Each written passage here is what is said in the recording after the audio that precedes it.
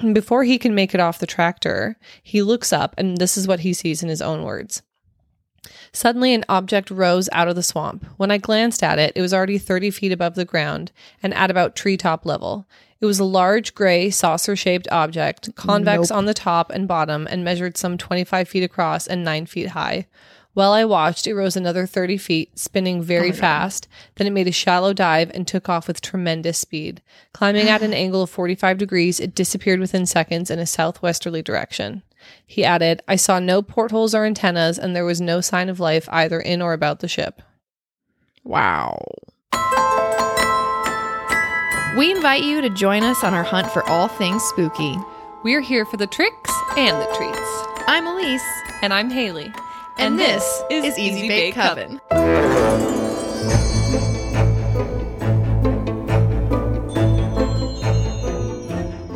Hello. Hi, gorgeous. How are you? Good, how are you? Great.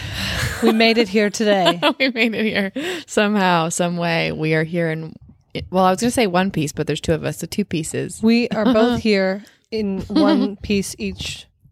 And 2 pieces overall due to not being conjoined twins.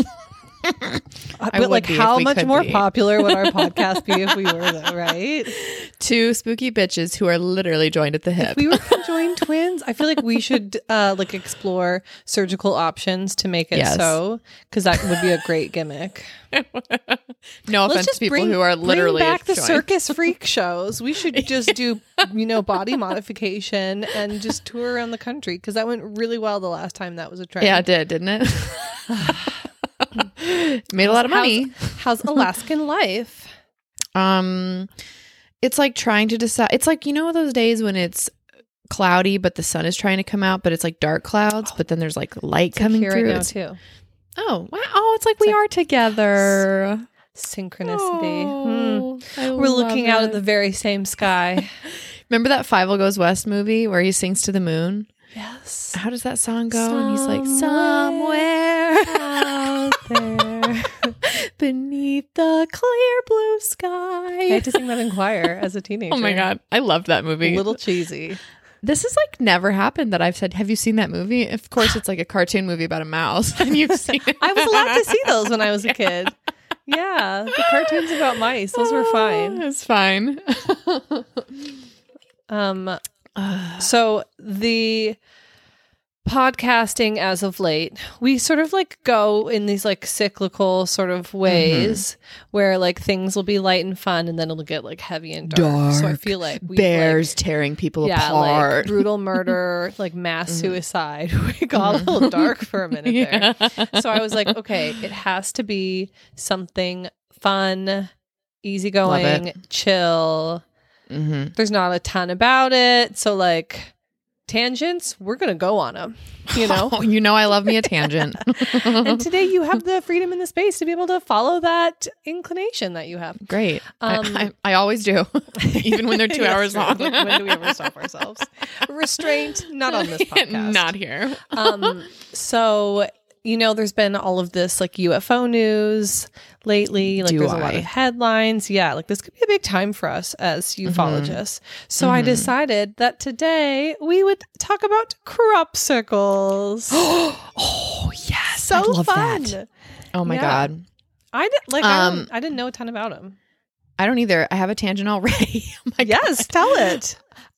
So as everyone knows who's been listening, I lived in Skagway for a while, and a friend of mine is now the mayor, Andrew. He wasn't the mayor at the time this story happened, but he and a bunch of people went out into this area called the Dyea Flats, which is just like what it sounds like. It's like this beautiful grassy area right on the ocean. Is that where you saw the grizzly that came running up the hill? Yes. Yep. Yes, exactly.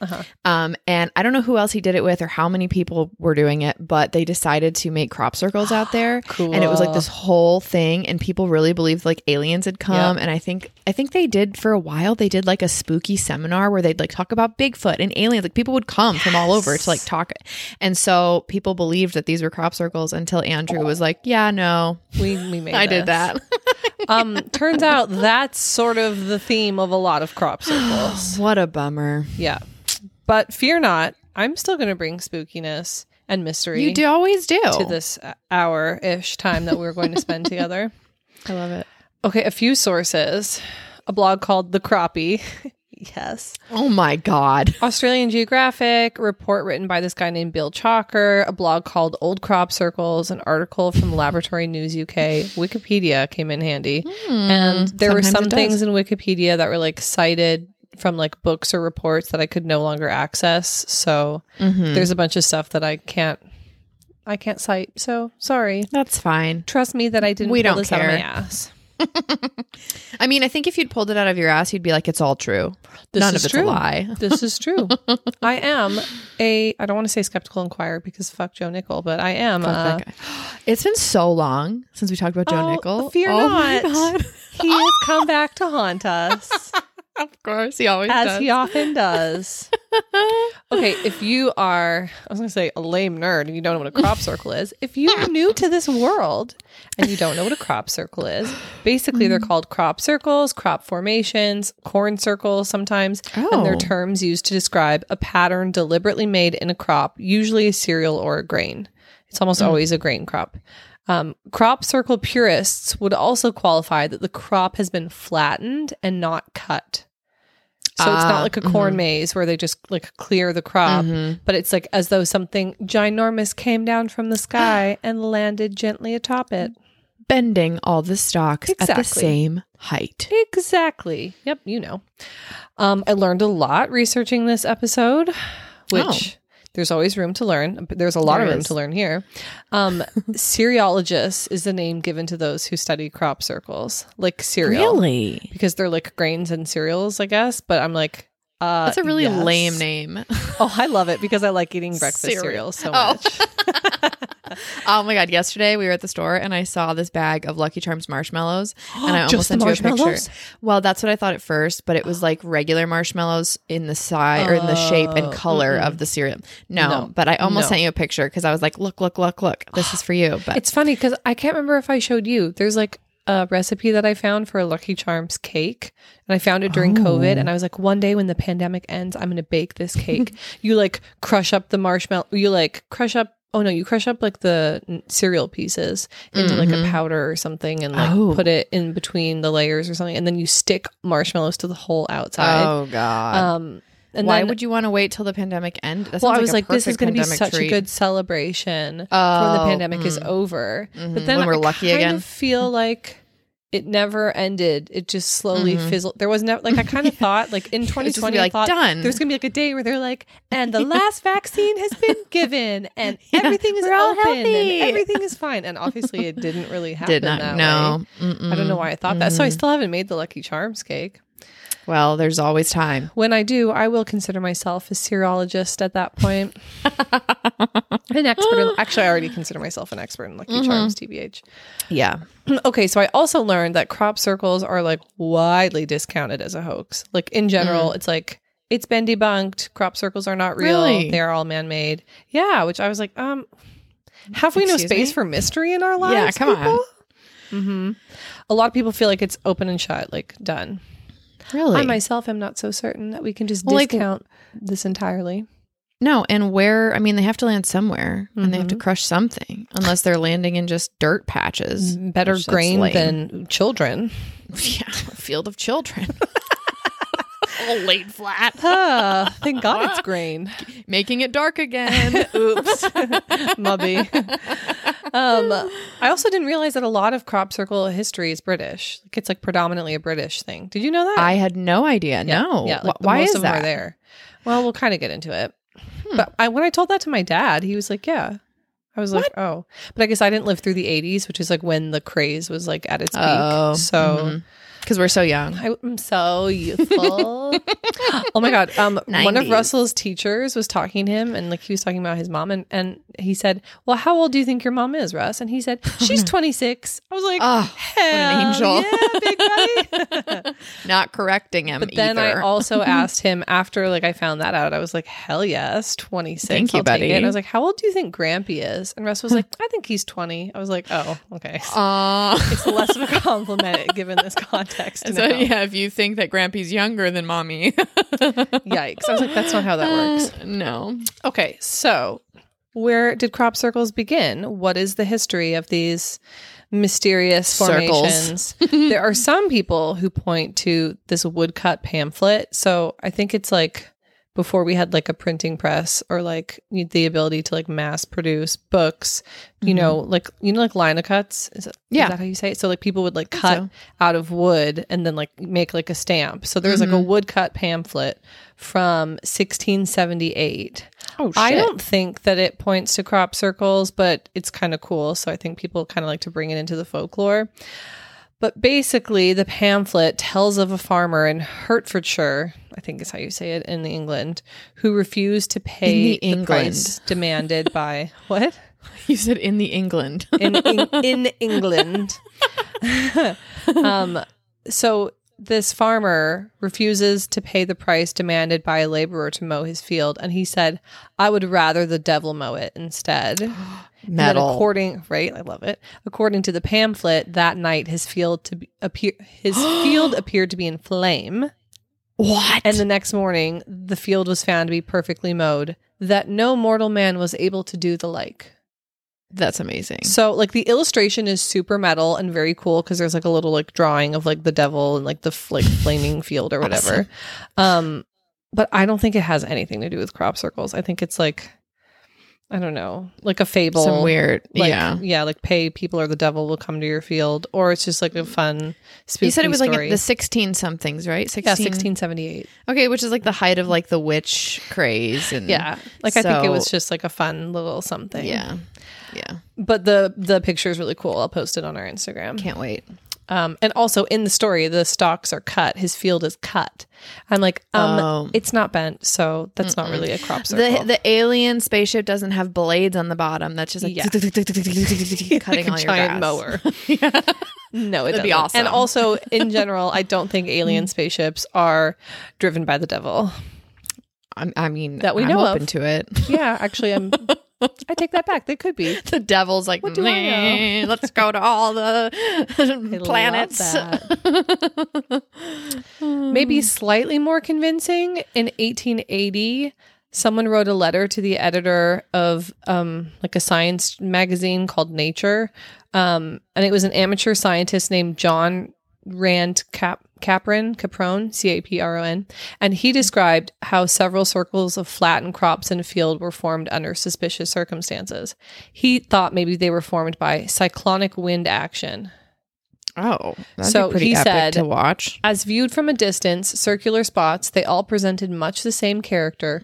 A few standing stalks as a center, some prostrate stalks with their heads arranged pretty evenly in a direction forming a circle around the center, and outside there a circular wall of stalks which had not suffered. So basically he's describing a crop circle. Yeah, totally. Like they're flattened in a circular pattern and then outside the rest of the stalks are not damaged. But he thought maybe like a cyclone kind of wind had caused it.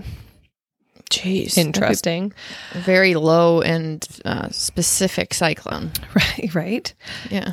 This is like a Wikipedia one that I couldn't find anything else about, but in 1932, apparently an archaeologist named E.C. Kerwin observed 4 dark rings in a field at Stoughton Down near Chichester, I don't know, fucking somewhere in England. A place. Yeah, but could examine only one. I don't know why he would observe 4 and could only examine one, but he said, a circle in which the barley was lodged or beaten down while the interior area was very slightly mounded up. So also a crop circle. Yeah. Mm-hmm. So interesting, sort of historical, maybe crop circle sightings. Mm-hmm. Okay, now we're going to jump forward to August of 1963. And Patrick Moore, a British author, had been dispatched with a BBC film crew to Manor Farm at Charlton in Wiltshire, which is like a very, very popular place for crop circles to be seen. Oh.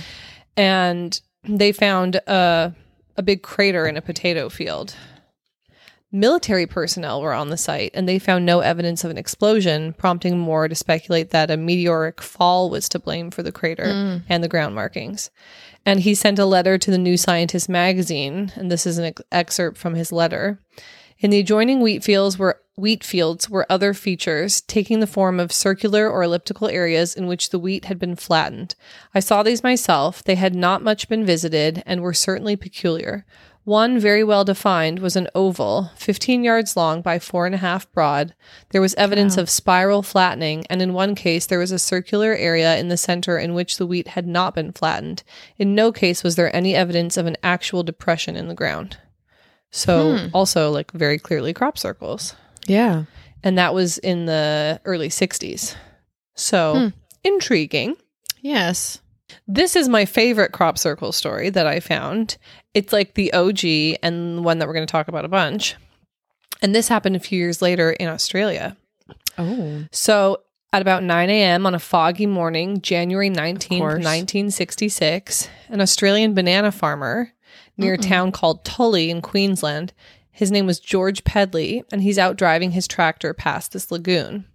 He was a young bachelor. I think I read somewhere that he was like 26 or 28, and he lived like with another farmer, but it was like a gal in her 60s. Like he lodged there and he had his like farm, I guess. He was like a quiet, well-respected dude. He was known to be a hard worker, and he's driving along in his tractor and he hears this noise and he's like, oh shit, there must be a hole in my tire, because it was kind of like a piercing, hissing noise, he said. And it was so loud that he could hear it over the sound of the engine, which if you think this is like the late 60s, a tractor is going to, I mean, a tractor today is really loud. Yeah. So it's like so loud that he hears it over his engine. And before he can make it off the tractor, he looks up and this is what he sees in his own words. Suddenly, an object rose out of the swamp. When I glanced at it, it was already 30 feet above the ground and at about treetop level. It was a large, gray, saucer-shaped object, convex on the top and bottom, and measured some 25 feet across and 9 feet high. While I watched, it rose another 30 feet, spinning very fast. Then it made a shallow dive and took off with tremendous speed. Climbing at an angle of 45 degrees, it disappeared within seconds in a southwesterly direction. He added, I saw no portholes or antennas, and there was no sign of life either in or about the ship. Wow. Pretty crazy. Yeah. And this is like the beginning of UFO sightings and stuff like that too. Wow. So, yeah, so he's like on this farm, sees this giant saucer take off. Then he says it vanished in a puff of blue vapor. Cool. Ooh. And he ran, like he gets off the tractor and runs over to look off and like investigate from where it took off. And that's when he said he discovered the infamous Tully nest is what they named this crop circle. I don't like the sound of that. I know, isn't that funny? Nest. So like usually when people see UFOs, there's like no tangible evidence left over. But according to George and other eyewitnesses, this aircraft had left a nest-like mark 9 meters in diameter in the lagoon's floating reeds. So there was like reeds and like tall grass like floating up in the lagoon, you know, like it was like a grassy lagoon.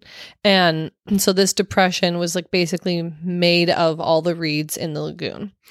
So there's like some discrepancy about what the nest actually looked like and like exactly how it appeared. But I found this report by this Australian guy named Bill Chalker, made in 1997. And he is like our kind of dude. His email address is on it actually. I'm like, if you're still alive, I'm going to email you and like maybe become best friends. Yeah. Have him on the podcast. Right. I'm like, oh my God, could we interview him? He did a lot of research. He analyzed all the files. He looked at government records. Then he actually like tracked down the people decades later and interviewed them. So I'm going to refer to his report a lot because I feel like if there's any resource or like source that we trust, it's probably this dude, because I don't think that he would get it wrong. And he would even like note when there was discrepancy between what he found and like what old newspapers said or whatever. Cool. Yeah. Love him. So he put together the most likely scenario of exactly what happened. George ran to the lagoon, and at the spot beneath where the object had risen was this huge, round, cleared area in the swamp grass. So all the reeds in that section of the lagoon were gone. Wow. And the water in the circular area was slowly rotating and appeared to be like completely clear of reeds. So there's like a little... Ew. Like the water spinning around a little bit. That's creepy.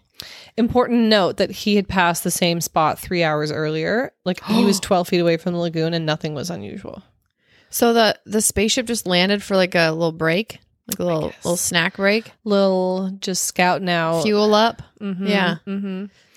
So he ran back to his tractor, which he found that he had to restart, and he had not turned it off. He jumped off and like left the tractor running. So I thought this was kind of interesting because, you know, like sometimes we see that when there's UFO activity, like engine stop, like car stall.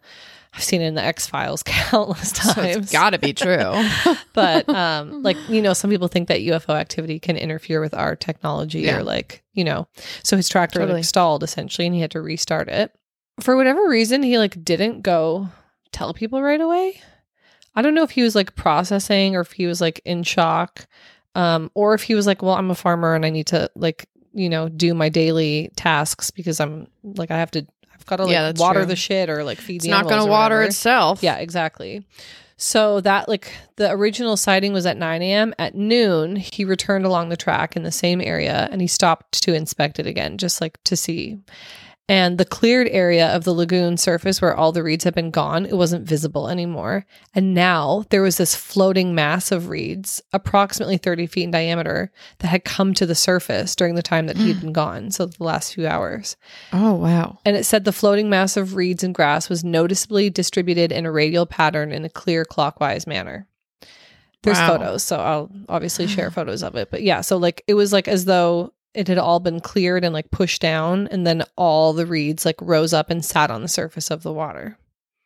Weird. Oh, I just Googled it. It's huge. It's gigantic. Yeah. Oh, wow. It's cool looking, right?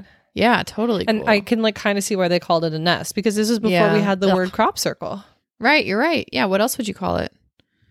I still don't like the word though. No, I agree, because it makes me think of like a creepy creature. Yeah. And I don't want to think of that. No, I just want to think of aliens landing their spaceship in and then the leaving field again and not sleeping in it with their babies. Yeah, no, laying eggs. He said that apparently the reeds were fused together in some places, and some people think that would be like the heat of the engine. Creepy. So this lagoon where it happened, Horseshoe Lagoon, was actually his neighbor's land and was part of a sugarcane farm. So he was like passing through. I don't know. It's like neighboring land to where he farmed.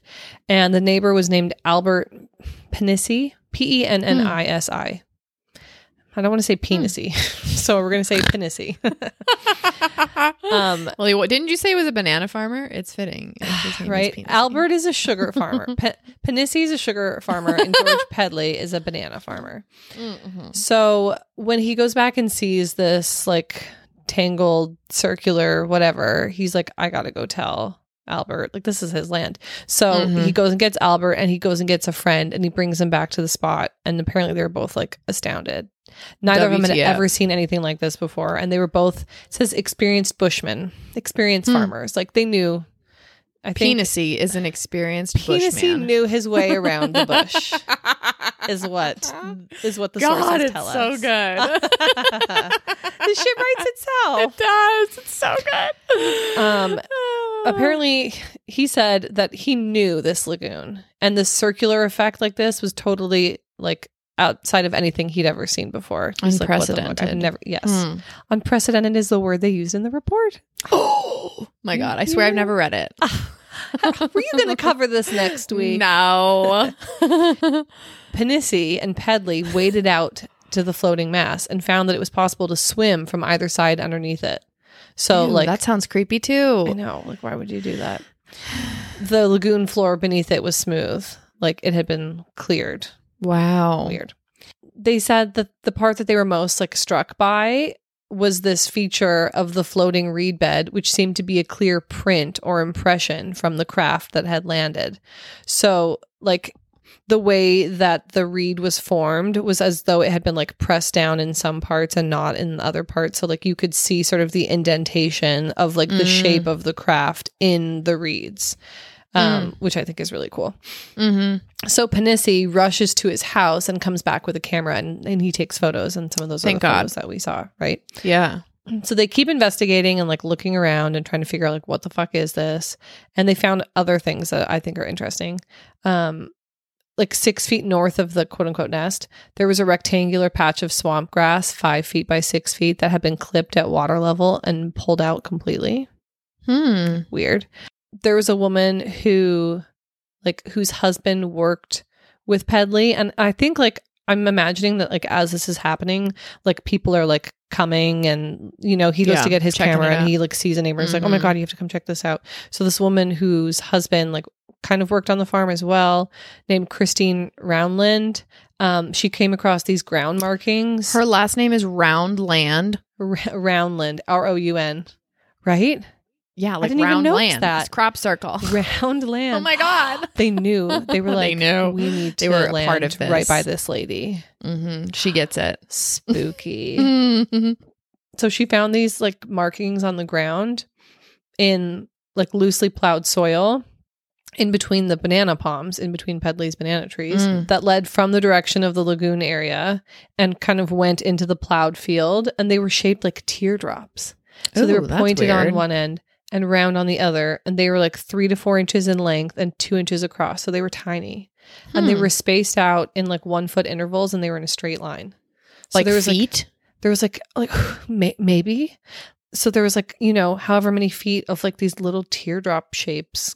Maybe the aliens have teardrop shaped feet. Maybe they walked out of the lagoon to get a banana and then came back. They were hungry. You know what's weird? Yeah, I told you, stop for a snack. A whole bunch of these sightings happened right at like around sugarcane farms. And I'm like, aliens have after our own hearts. Right? I get it. They can't just stop at 7-Eleven for some Maynard's Fuzzy Peaches. No. They have to go get bananas by the sugarcane field. Maybe that's why they're trying to make hybrids with human eggs and sperm, because then they could get access to candy more easily. Oh my God. Genius. I mean, I would just give it to them. Like, come to they my don't house. have to take my babies. They can just, you don't ask have me to for some harvest my eggs. Please let me keep them. I will give you all the fuzzy peaches you want. All of them. I go to Canada regularly. I could keep them well stocked. You could just like beam up the candies. Yes.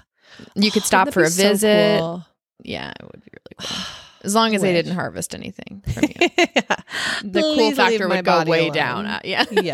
I'll just give you candy. Like that SNL skit where, God, what's her name? What's the gal's Not name? My Worst Wednesday Night. Yeah, yes, I love her so much. She's like, they're flapping up my boobs. And yeah.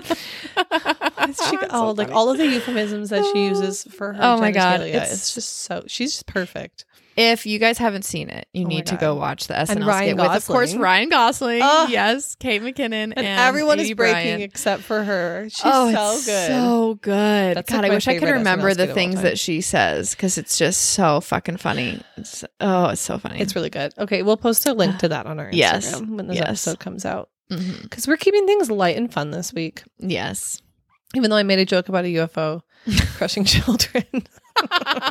It wasn't literal. No, I just said I hope that didn't happen. Yeah, exactly. Okay, so someone at a later date, it's unclear how much later, checked underwater in the lagoon and found what appeared to be 3 large holes in the muddy floor of the lagoon. Whether these were there at the time of the sighting couldn't be confirmed, but some people suggested that they were tripod landing indentations, like landing That's gear. awesome. That's so my cool. God, I love that. I know. It's just like, it's delicious. It's perfect.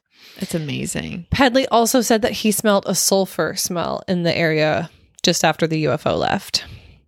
Which, I don't know, I guess makes sense. Yeah, gross. Okay, another weird thing is that by the afternoon, about 8 hours after the initial sighting, all the reeds had turned brown. Like all the floating reed nest had turned brown. But the men replicated this like a number of weeks or months later because they were doing their own experiments to try and figure out what happened. And when they did the same thing and pulled up reeds from the bottom of the lagoon and like let them float, it took 3 days for them to turn brown.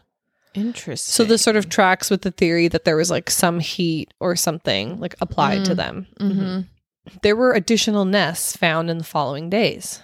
Really? So another 2 nests were found on January 20th by a local farmer named Tom Warren and a school teacher named Hank Penning. And they were only 25 yards from the original nest. So it's like the ship had gone like ding, like landing ding. Maybe, yeah. It had a bad engine. They had to stop for repairs. They were having mechanical issues. They were only a few feet apart and about a third of the diameter of the original. So they were smaller, which is weird. Oh, that is weird. Maybe they had a fleet of ships. Oh, love that. I mean, when they report sightings in the sky, aren't there normally many ships? Many lights. Yeah. What's really weird is that the reeds were flattened in the same way. One was clockwise and the other was counterclockwise. So like that's kind of strange that I don't know how maybe why like that would be. one landed coming in like and the other one came in. Yeah, so like they're spinning differently or something like that. Yeah. A week after the original find, a cane farmer named Lou Lardy and his nephew discovered 2 other nests, both apparently much older than the Pedley one. So like that had been there for a long time and no one had noticed them. One was 12 feet in diameter and the other was 8 feet. And they both had distinct signs of burning in a circular patch of reeds in the center. Spooky. Super spooky. A few days later, another identical new nest with apparent scorched center was also found. And the last 3 nests all had their reeds flattened in a counterclockwise fashion. So it's different than the original. So this is a lot of nests. A lot. Bill Chalker, the guy who wrote this report, points out that like it's interesting that they found these other ones, but it's less compelling because in the days following the original discovery, there was like a media circus. So copycats are not ruled out. Yeah. That's a bummer. He said that like hoaxing is certainly possible. He didn't think it was possible for the original one because there wasn't really anything to hoax. Like there wasn't really like a thing to copy. But, and also none of the other ones were reported alongside any like reported UFO activity. Like none of the other ones were seen with a flying saucer flying away from them. Pretty big detail. Also, I guess if so all the copycat ones were done in similar fields, wet, marshy fields. Yeah, like all the subsequent ones were found in like the same kind of area. I was going to say it's hard for me to imagine that it's faked because how do you do that? Do that in water? Like what machinery do you use? How do you do that? To like spin them all up into a big formation? That just sounds like a lot of work. A lot of work. For what reward? Like what are you going to get from it? Coverage and then that's and it? then Like what? You're not going to get rid. This is the 60s. You're not going to become an influencer and start getting sponsored by Charmin toilet paper. Come see my UFOs and watch me wipe my butt.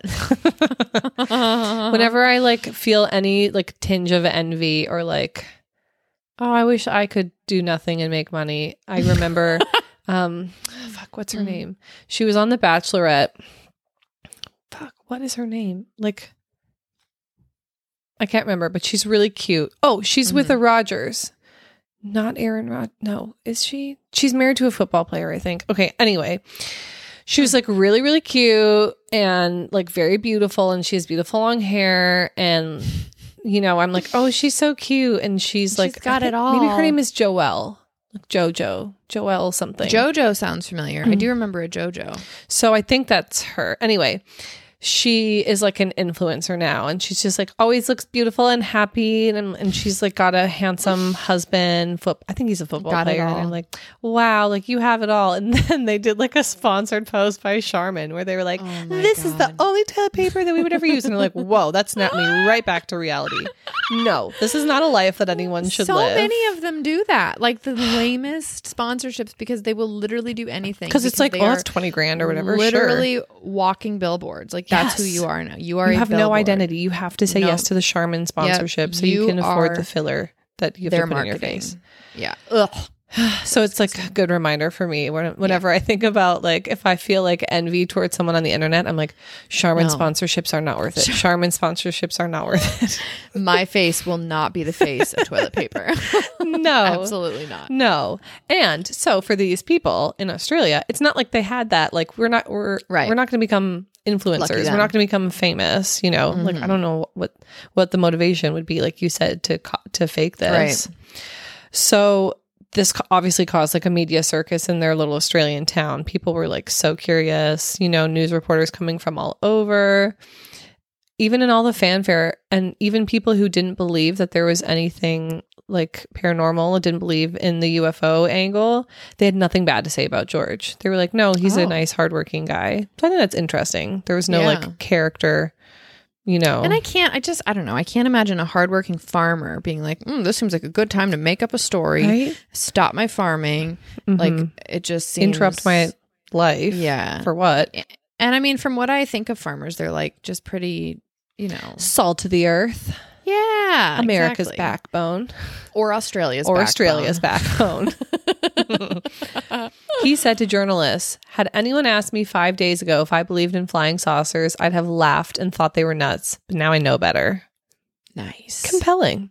Very. Mm-hmm. One Love George. super crazy, sort of surprising thing that came out in the coming days. Pedley did an interview with the Sun Herald, and he said that Panisi believed him straight away and told him that he'd been dreaming for a week that a flying saucer was going to land on his property. What? Yeah. Isn't that weird? That's bizarre. And he told Pedley that about 5:50 a.m. on Wednesday, the morning of the discovery of the original nest, his dogs had suddenly gone totally crazy and bounded off towards the lagoon. Oh, no. Isn't that crazy? So then Panisi was interviewed by the city newspaper The Sun on January 24th, and this is his quote. "I'd get them almost every night, and they were beginning to worry me. I couldn't understand them. It was always the same.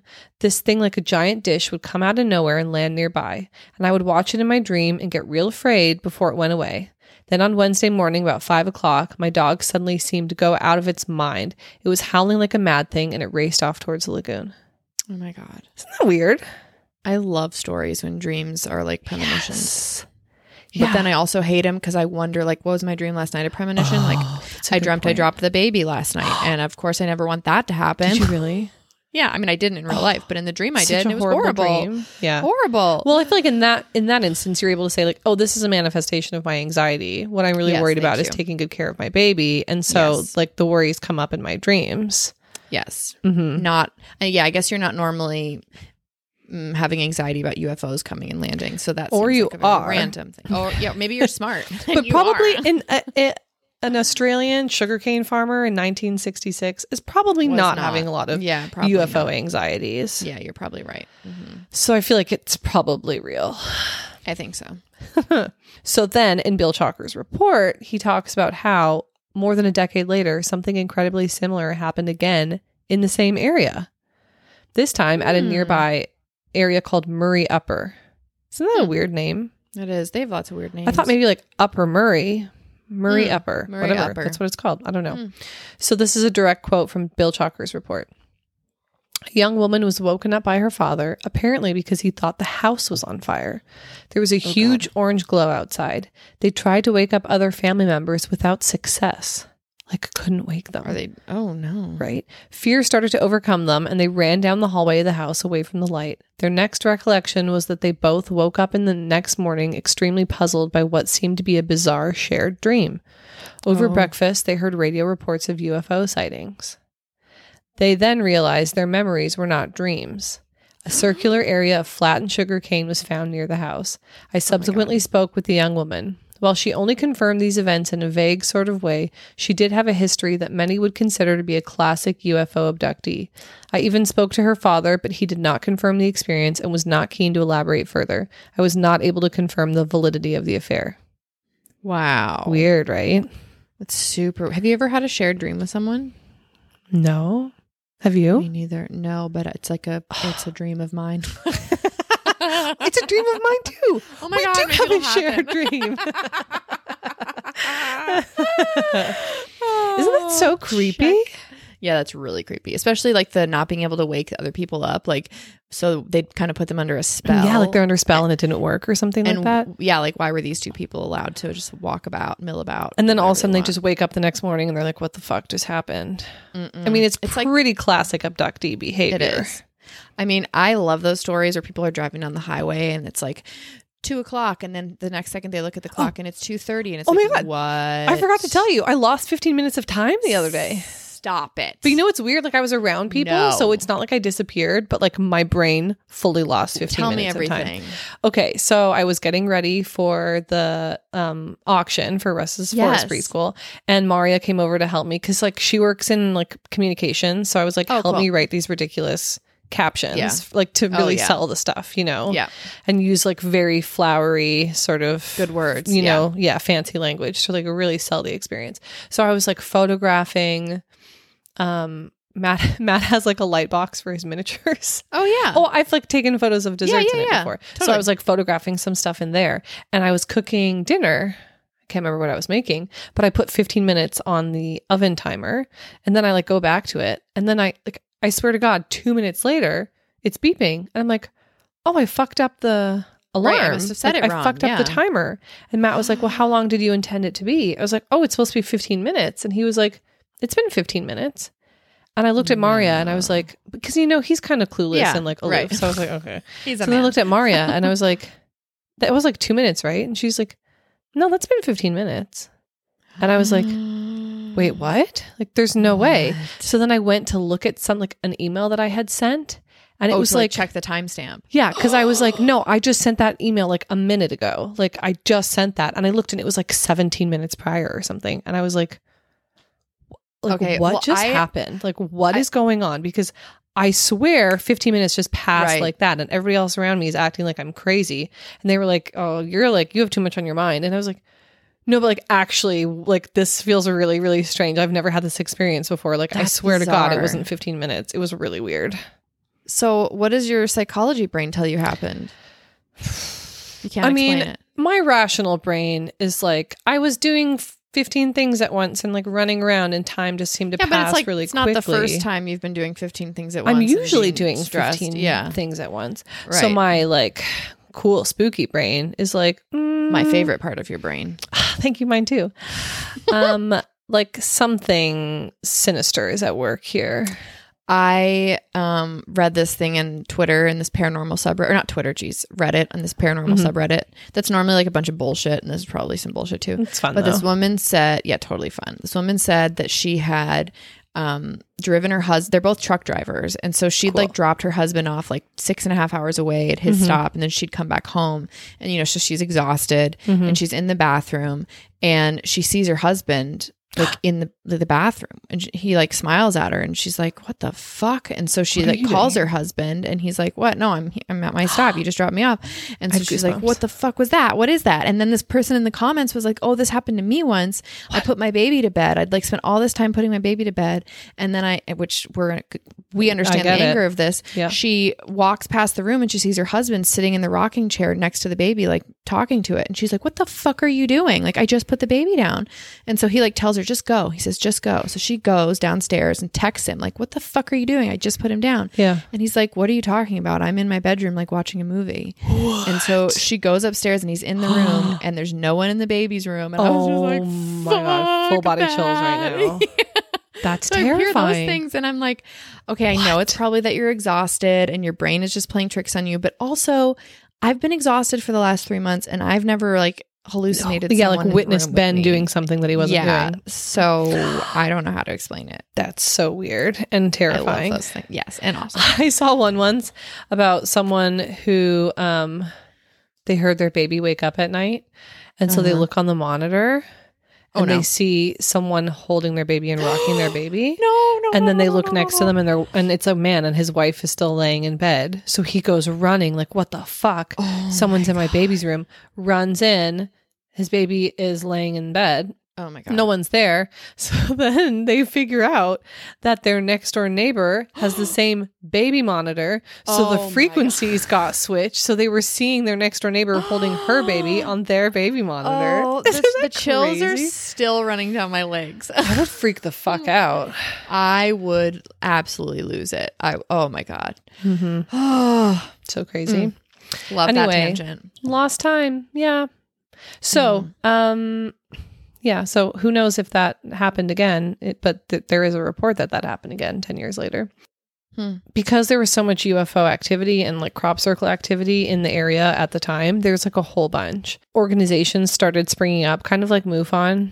The Mutual UFO Network is like, I don't want to say like self-appointed, but kind of like people who are investigators, but it's like civilian. Like us. Yeah, exactly. But they take it like MUFON is like serious. I've thought about doing it for fun, but it's like a few $100s.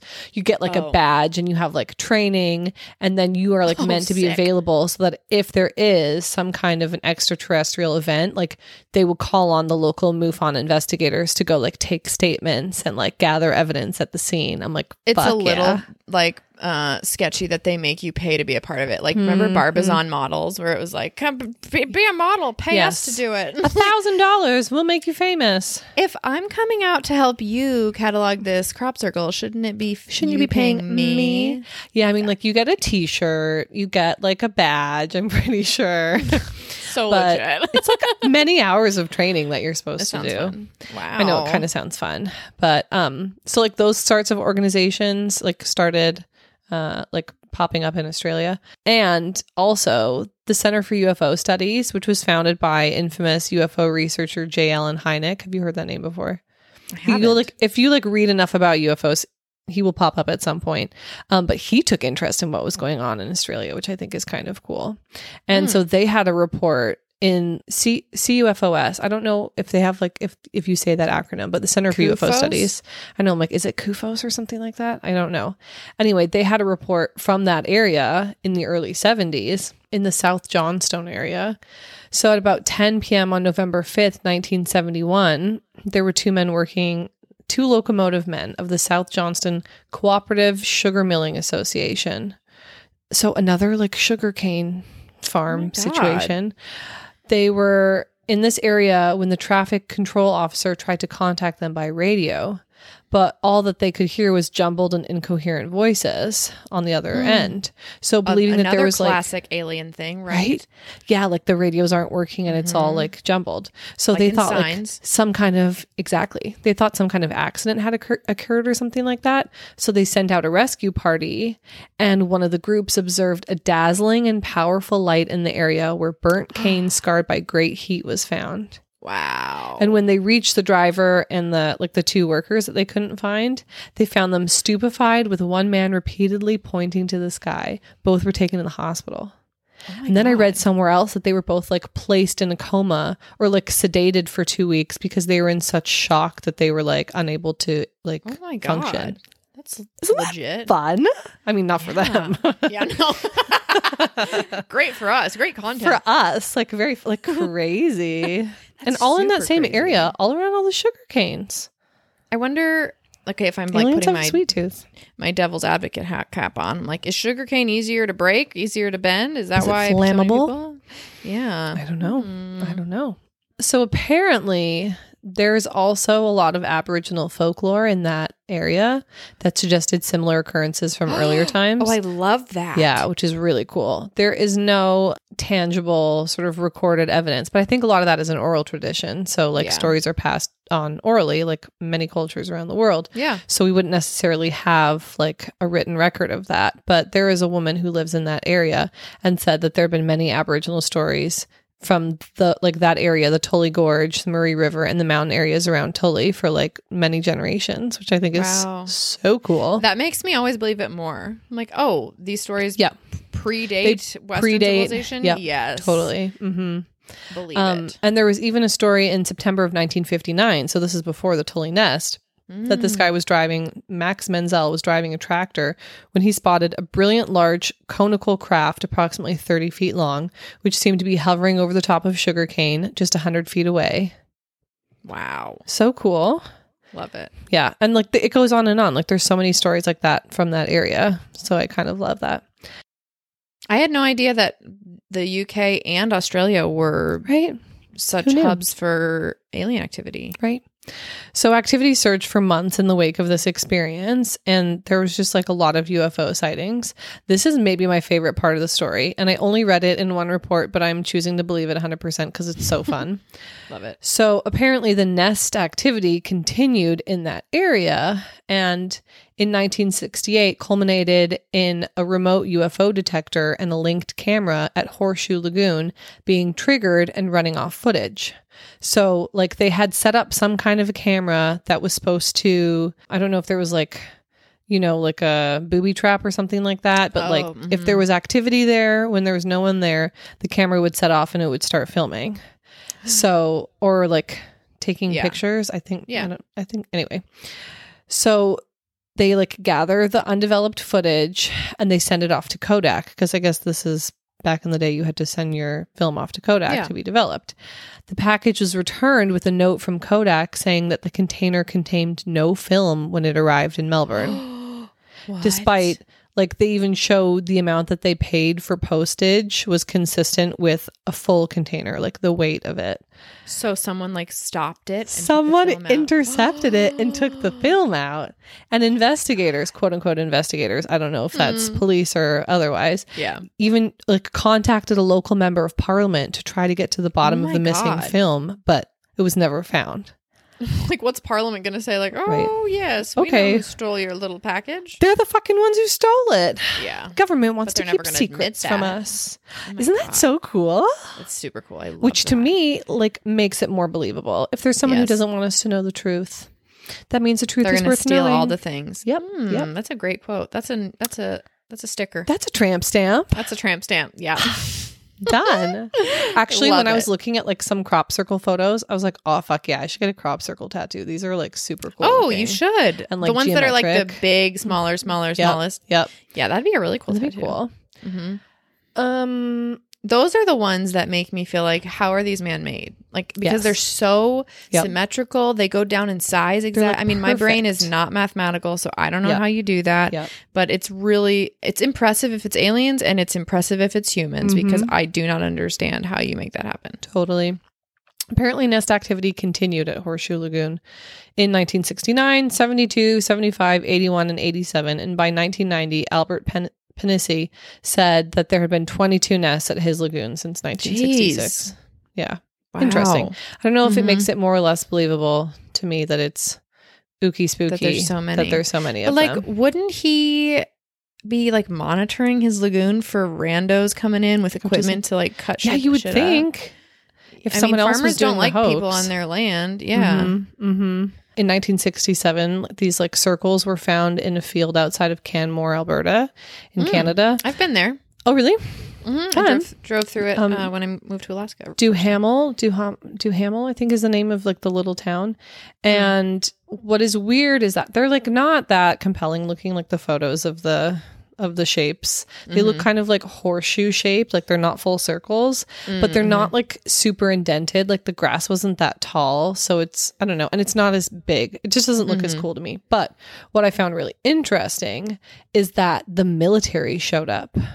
So like when the guy reported it to whoever, I think I saved a quote from a newspaper article.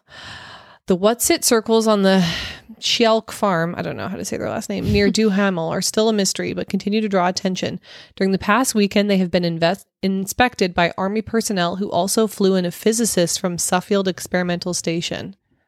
Wow. So like, they like took it really seriously. Legit, yeah. So I'm kind of like, why do they care? Why are they flying in a physicist? Especially because like Canmore is like, it's in the middle of nowhere. It's in the middle of nowhere. Yeah. Yeah, like rural Canada in the late 60s. Weird. Why do they care? I'm going to gloss over the next piece because it's not fun and it's boring, but it kind of ruins everything more or less. Oh. Basically, the long and short of it is that there was this huge influx of crop circles in the UK in the late 70s to early 90s, like a ton in like really concentrated areas. And people were like baffled, going crazy, so into it. And what happened was in 1991, a pair of friends named Doug Bauer and Dave Chorley came forward and said that they'd been making them the whole time. Fuck you, Dave, and whatever the other guy's name was. So they, for like 13 years, they had been pranking. They had tied a rope to a wooden board. And then they had this like system that I didn't really understand where one of them wore a baseball cap and had like a wire like to center so that like the wire. So he'd like know. Yeah, so they would know like where to go so that it would be like straight.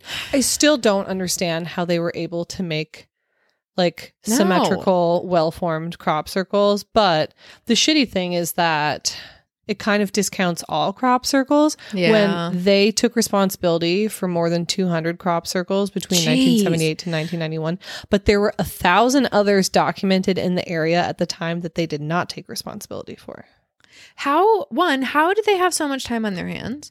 2, do you not have any family or wives or children that are like accountable for your whereabouts? So apparently the reason that they finally came forward is because one of their wives threatened a divorce because he kept leaving in the night and there was a ton of miles on the car. And she thought he was having an affair. So they were like, the ruse is up. We have to come clean. I'm just a total dork doing crop circles. Crazy? Oh my God. Yeah, it cracks me up. Wow. So basically, as much as I want to talk about every crop circle story that I could possibly find, people don't really want to listen to me sweatily ranting for 7 hours. And if they do, they should just take me on a date, honestly. Matt won't mind. I know that's not what this podcast is for. So we will get into the what are these things? What is it? In general, government entities and like the man the institutions, Fuck 'em. like to blame weather. They say What? that they're water spouts, that they're cyclonic wind, that they're freak tornadoes. Excuse me. Willy willies. Have you heard of a willy me. willy before? No, but I've also never heard of a tornado that makes spherical indentations in perfect mathematical formation. Exactly. They think even we're blame idiots. ball lightning. That fucking pesky ball lightning, God. which just shows up everywhere. Of course.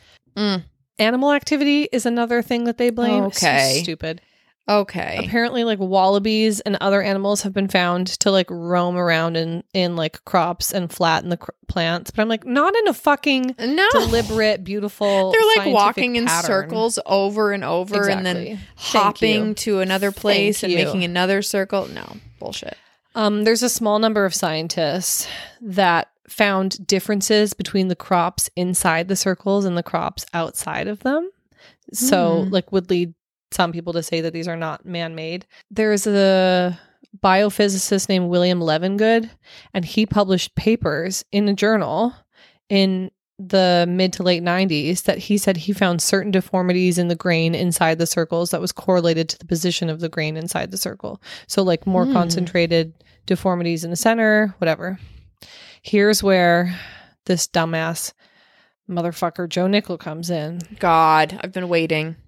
He objects and says that correlation is not causation. And he says that, quote, until his work is independently replicated by qualified scientists doing double-blind studies and otherwise following stringent scientific protocols, there seems no need to take seriously the many dubious claims that Levengood makes. Oh my God, Joe, you're such a party pooper. I hate you. Can you imagine him at a party?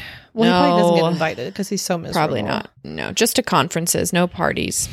Yeah, just sad nerd conferences. And not like fun nerds like us. Not fun nerds, no. Lame nerds who want to spoil fun. And scientists at the BLT research group, which I'm like, do you know what that stands for? Why? Sounds delicious. Found that in crop circles, the nodes of the crops are enlarged or even exploded, and at a rate that is more concentrated in the center than the outskirts of the circle. Kind of fun. Interesting.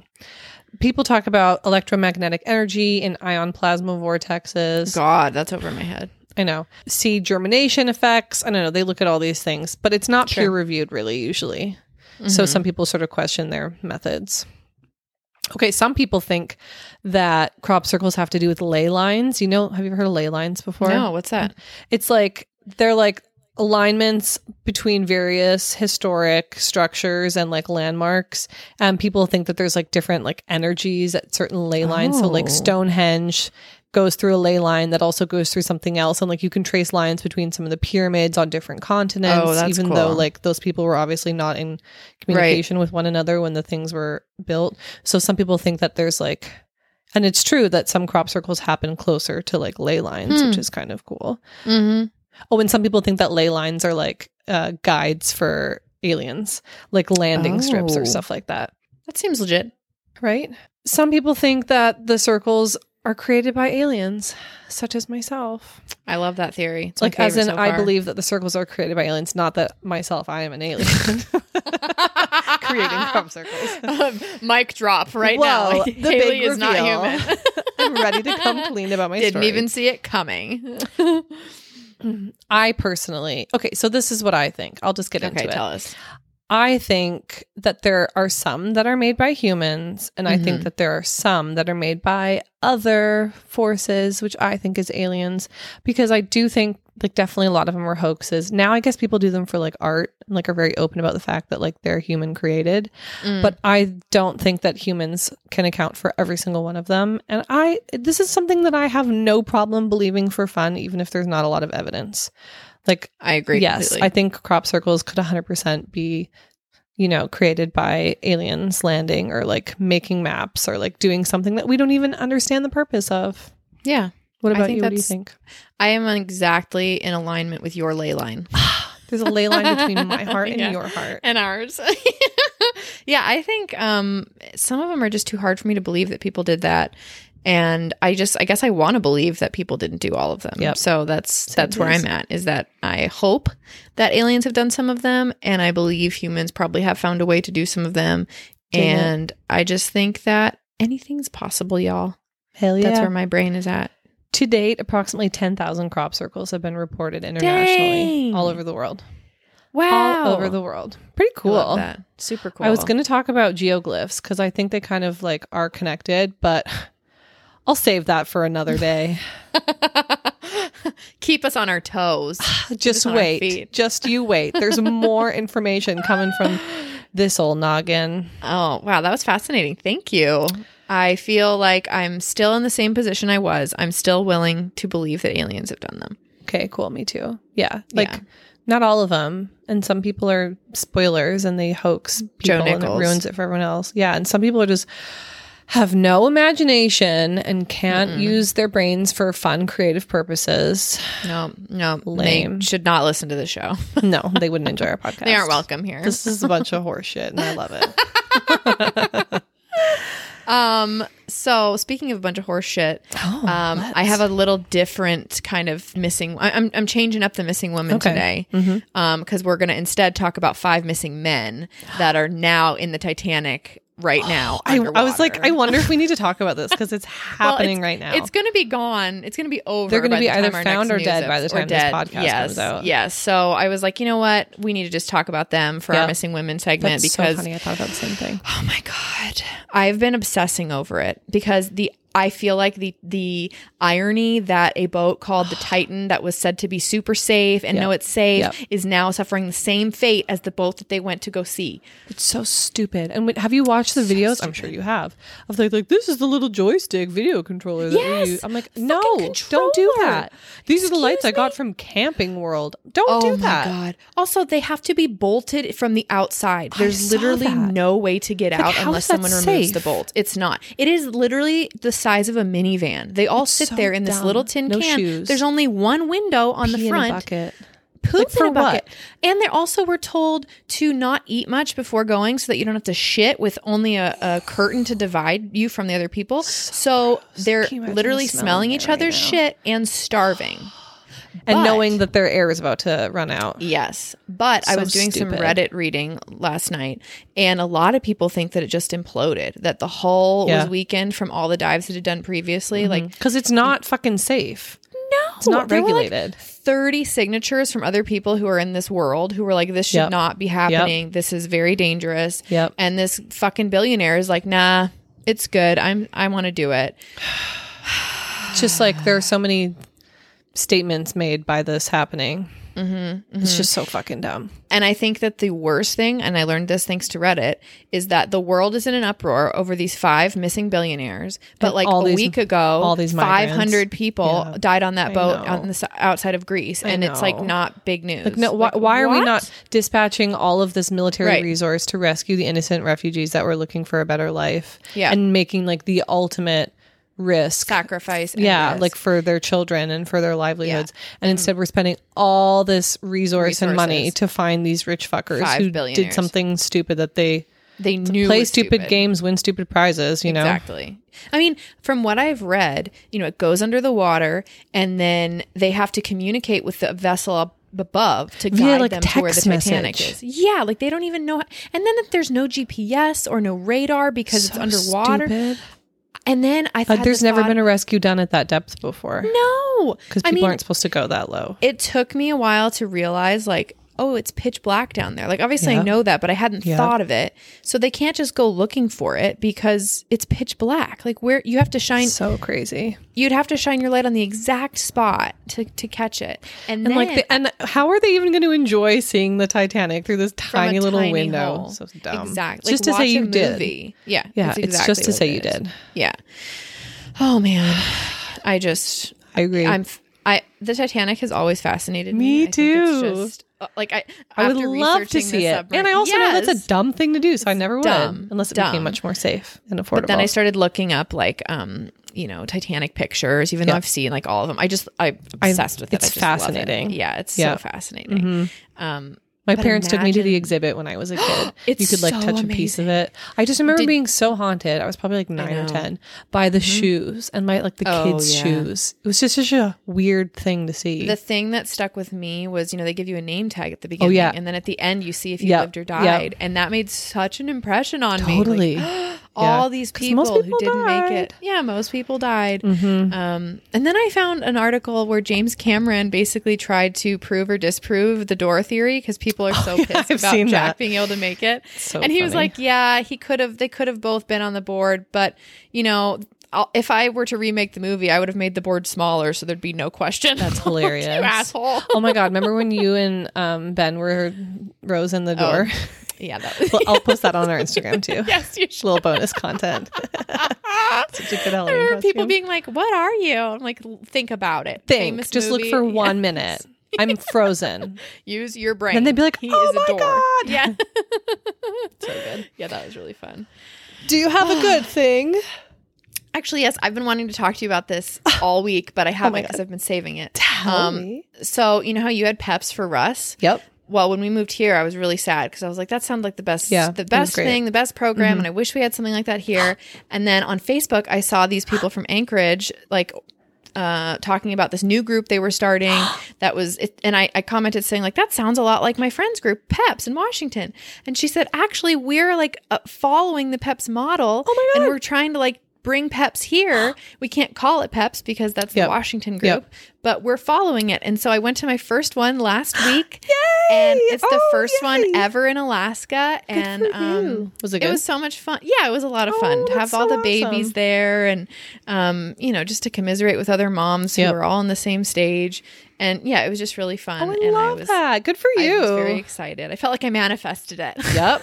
For the whole that's state. Amazing. Yes. Well done, Alaska. Thank you. That's awesome. What's your good thing? My good thing is that our Forest School tuition assistance fundraiser has so far raised over $3,500. Holy shit, that's amazing. Including a very fat and juicy donation from one of our listeners, Sarah. No. Thank you.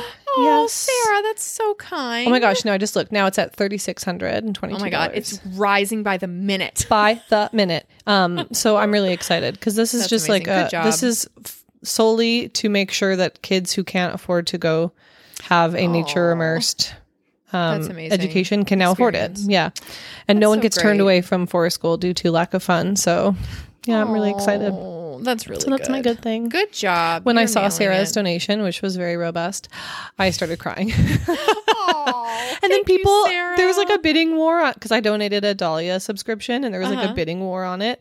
And I literally saw wept. that I was on like, Insta- oh my God, thank you. And now it's at $110. Oh my God. Look I at know, you. I was Look at you like, oh my raising God, your shoulders up There and are down. good people They in the love world. me. They really love me. Yeah. Yeah, that's So that's my really good that's thing. wonderful. I'm proud of you. You Thank should be proud of you. Thanks, Good job. I am. I feel proud. I feel a sense Yes. of achievement. You've helped a lot of children. That's amazing. I'm saving the children of the You're world. saving them from getting crushed by UFOs in fields. If they're in the forest, there's too many trees and they won't That's get crushed true. there. Mm-hmm. Unless it's mega UFO. In which case, we're all fucked. So it is what it is. Like us on Instagram and Facebook and follow the things that we say. We are Easy Bake Coven Podcast. Wow, that's I like that succinct. We are Easy Bake Coven Podcast.